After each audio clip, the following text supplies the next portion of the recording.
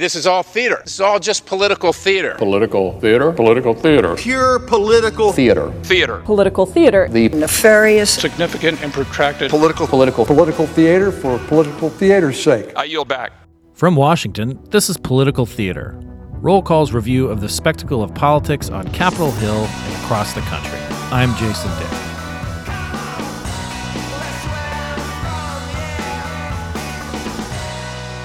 There has always been a risk to being a public figure, particularly a member of Congress. Beyond the violence of events like the January 6, 2021 attack on the Capitol, members and their staff face threats all the time. Our own Jim Saxa reached out to every member of Congress to ask if they had received a death threat. The results were pretty shocking, and Jim's here on Political Theater today to discuss what he found. So let's talk about the methodology, your methodology in reporting out this story, because I mean, we're obviously we've been reporting about the aftermath of the January 6th attack, the 1-year anniversary of that, and so forth. But you started working on this project a while ago because that's a lot of people to reach out to. So just talk about your method before we get into the results. Yeah, so the idea was to ask every office, all 435 House members, 100 senators, and the 6 non-voting delegates. And we did that using email, basically using, shameless plug here, CQ roll call data that you can get if you, spend a lot of money on a CQ subscription. Got the names and email addresses of every press secretary or communications director. And then I used a mail merge to contact every office. That first ask was like, can you tell me? And give me some tell me everything essentially. And a lot of offices were like, well, no way. I got a handful of offices that spoke on the record in the piece, but most were unwilling. So in my follow-up ask, I sort of threw that out the window and just made it, just tell me on deep background, meaning I won't use the name, I'll just use the information, whether or not you've received a death threat, in the last, I think since 2020. And yeah, what we got from that was 75% of respondents, I forget the exact number, but 140 some odd, said, yes, we've received an explicit death threat. A whole bunch, about a dozen, added without my prompting that not a explicit death threat, not something that would count as a death threat in the court of law, but something that got as close to that line as possible without crossing it. So just about everyone that I spoke to said they received, something that was, really nasty. So yeah, it's a huge problem, and the U.S. Capitol Police have released some data on this that have shown that it's gone up. It's more than doubled since 2017. It went from about 4,000 that year to about 9,600 this past year. And that tally includes all of the nasty messages that don't quite reach the prosecutable level, and those true explicit threats. And yeah, I listened to some of them, and they were just really, really nasty stuff.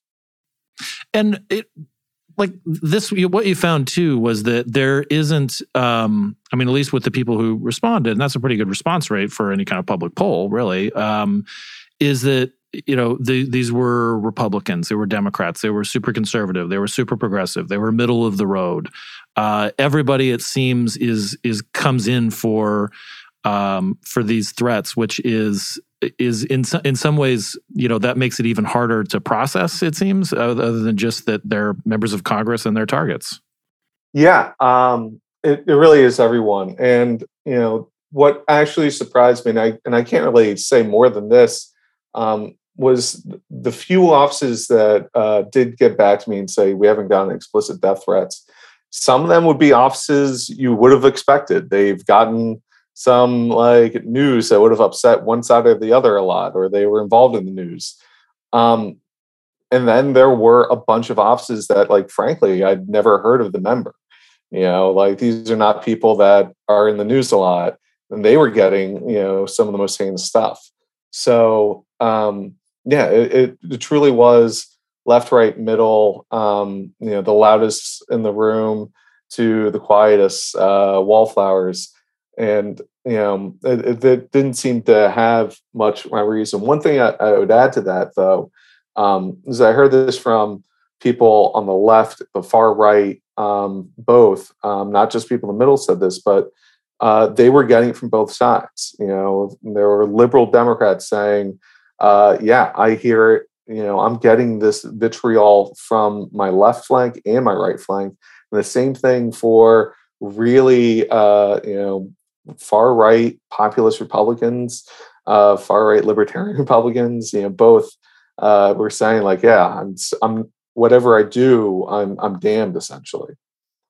And did anyone, either members or staff, sort of, kind of have theories about what is going on? I mean, like, we've, obviously January 6th is this sort of, moment in our history that was, made it very vivid for people, that violent politics had become violent. But, did anybody say, like, I think it's this, I think it's Trump, or I think it's the squad, or I think it's this or that? I mean, who did anybody offer any theories on it? Yeah. So, I mean, I heard from some, both on the left and right, that said, what we really need is to tone down the rhetoric, and they sort of pointed at leadership to take the lead there. That's something that Angie Craig said. That's something that Pat Fallon said, and that's a liberal Democrat from Minnesota and a conservative from Texas, respectively. And like, when I asked them, some follow-ups on it, they both sort of said, well, like, really what we need is the other side to take some steps. And it's sort of like that's one of the problems is you're always going to see the other side as being worse than your side, and you're going to be a little bit less willing to police your allies than your opponents. But beyond that, I did talk to some members who said we really need to look at the incentive structures that lie behind this phenomenon. And this phenomenon of, like, overheated rhetoric, it isn't coming out of nowhere. As one of the people I talked to for the story said, it's not that, like, the constituents have gotten crazier. We're riling them up more. And the reason why we're riling voters up more is because it works, right? If you look at who gets the most attention and who gets the most campaign money, the most contributions, it tends to be some of the farther out there, more extreme members of both parties. It's very telling that if you look at, like, the top 10 fundraisers in the House, if you discount for the handful that are running for the Senate right now, and then get rid of Pelosi and McCarthy, the leaders, you see names like Marjorie Taylor Greene. You see names like Alexandria Ocasio-Cortez. You see Lauren Boebert, and these members. The one thing they share in common is they are good at riling the base up and really inspiring their side. Now, a lot of people, and I would agree with this, would say it's unfair to directly compare AOC to Marjorie Taylor Greene, because one of them has an interest in legislating, and the other doesn't. And that's something else I also heard, is that there was a concern, again, on both sides. And this is one where some Republicans were willing to point at themselves, and some Democrats were also as well. They were saying that there are members who aren't really interested in legislating. They are interested in being famous and raising money and getting attention. And those people, though, like, the incentive structures are in place. As one of my sources said, this is the way that they get huge campaign contributions. You say the most heated thing, it gets picked up on social media, it gets picked up by traditional media, and that brings in, millions in $50 and $100 contributions from across the US. So it's less about representing your constituents, the actual 700,000 or so that are in your district. If you're a member of the House, it is more about just being a culture warrior for your side. And as long as we have a campaign finance system that encourages this, said again, this one Republican member who's been around for a long time, he basically said it's time to rethink Citizens United. It's time to rethink the entire campaign finance system. And what he suggested was giving power back to the parties, and because at least there's some accountability, and the money would flow through to some adults. And he also bless his heart. Doesn't that sound feasible? Yeah, that person's never going to say that on the record, unfortunately. It wouldn't matter if he did, because it's not going to happen either. not with a more conservative Supreme Court, than the one who struck down Citizens or gave us the Citizens United decision. So I hear you too with the fundraising. I mean, I like I get all these fundraising pitches. I end up on all these news on the receiving end of all these pitches, and I am amazed at how many of them involve gun giveaways. That if you pitch in $15 for me, I'll enter you in the drawing for an AR-15, and that way, the Joe Biden won't be able to take it away from you or whatever. Some thing that it just, when you think about it, it's like, okay, maybe that's just one person who feels very strongly about guns, but it's just like the cumulative effect of it just feels kind of overwhelming at times. Yeah, I mean, it's sort of a vicious cycle when you have members of both sides engaging in this constant culture war. It's a total couture kampf, right? And when they are doing that all the time, they are getting rewarded with the campaign contributions and the attention, what they want.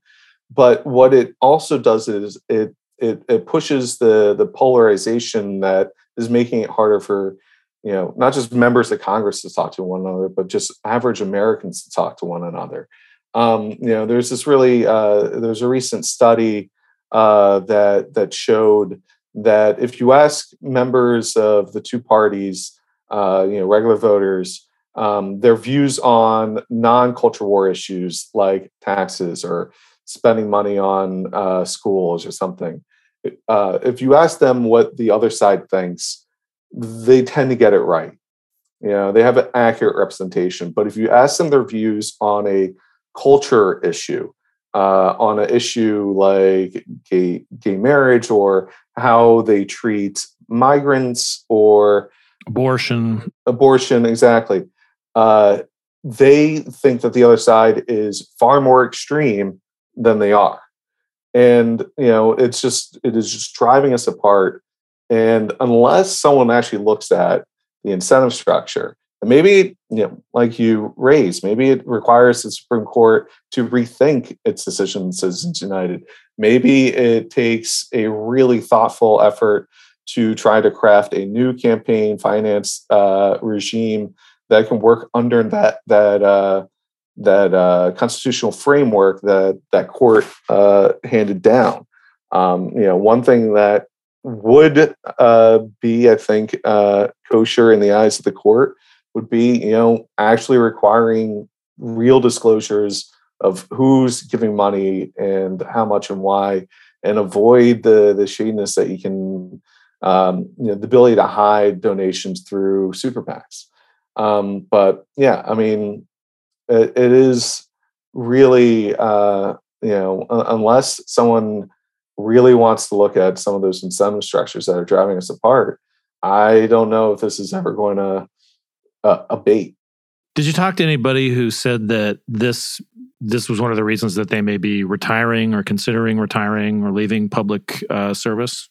I personally did not, but there has been other reporting. Some members, when they have been retiring, have mentioned that. I mentioned the story, Anthony Gonzalez of Ohio. He voted to impeach Trump as a Republican, and was the target of much of the former president's ire. Representative Mo Brooks a couple of years ago said lots of members that he'd spoken to decide to retire because of the threats that they get, the constant threats. I just want to note too that Mo Brooks is the guy who said it's time for patriots to kick ass on January 6th. So a little bit of irony there. You beat me to it. I mean, and that's sort of truly the sad thing about this story, I think, is that there is a recognition that this is beyond the bounds of proper discourse. A lot of people know what it feels like to receive these threats and to know that there is someone out there that wants to kill them. And yet, despite knowing what these words can do, both sides again are going out and doing it again. And they are engaging in the very behavior that they themselves, I mean, it's like none of these self-professed good Christians remember the golden rule about doing unto others as you'd want them to do unto you. So it's the incentive structures are too overwhelming. I mean, there's also an effect more than just on the member too, but it's also the staffs, are typically some of the people who have to screen some of these calls. These are folks who are paid less than, is typical in the private sector for what they do and for public policy and so forth. I mean, we're seeing some strain at the staff level too, right? Yeah. There's been a lot of reporting, a lot of it in, roll calls and CQ zone reporting, but a lot of reporting around how staff are really having trouble dealing with the traumas of January 6th. These sort of calls are obviously very triggering events. I talked to one staffer who said basically, everyone in the office has thought about quitting at one point or another because of this specifically. And notably, he was a staffer based in that member's state. He didn't work in DC. And the thing he pointed out is, most of your district offices, they're just in a strip mall or an office, or they're just another office someplace. They don't have the 2,000 some odd U.S. Capitol Police that patrol the Capitol complex. They at best might have a rent-a-cop security guard, and more often than not, no one but just an open door. And they worry about what might happen, about someone just walking in with a vendetta and a blind hatred, looking to just cause as much pain and suffering as possible. So I take a little bit of comfort in that, there's no way to sugarcoat that this is a fairly dark, subject and dark time. But the fact that we aren't seeing mass resignations, the fact that people do continue to show up for work, whether they're members of Congress or the lowliest staff assistants or, chiefs of staff and so forth. I mean, this, in a way, this kind of shows how dedicated people are to their jobs in public service, that they keep going back, even when they've seen, some of the worst that could come, and even under the, the sort of threats and abuse that they have to endure. Yeah. No, I mean, that's something Angie Craig, again, from Minnesota said. She basically said, if I had known what I was going to go, what I was going to face when I first decided to leave the private sector to run, I don't know if I would have made the same decision. But now that I'm here, I'll be damned if I'm going to let them run me off.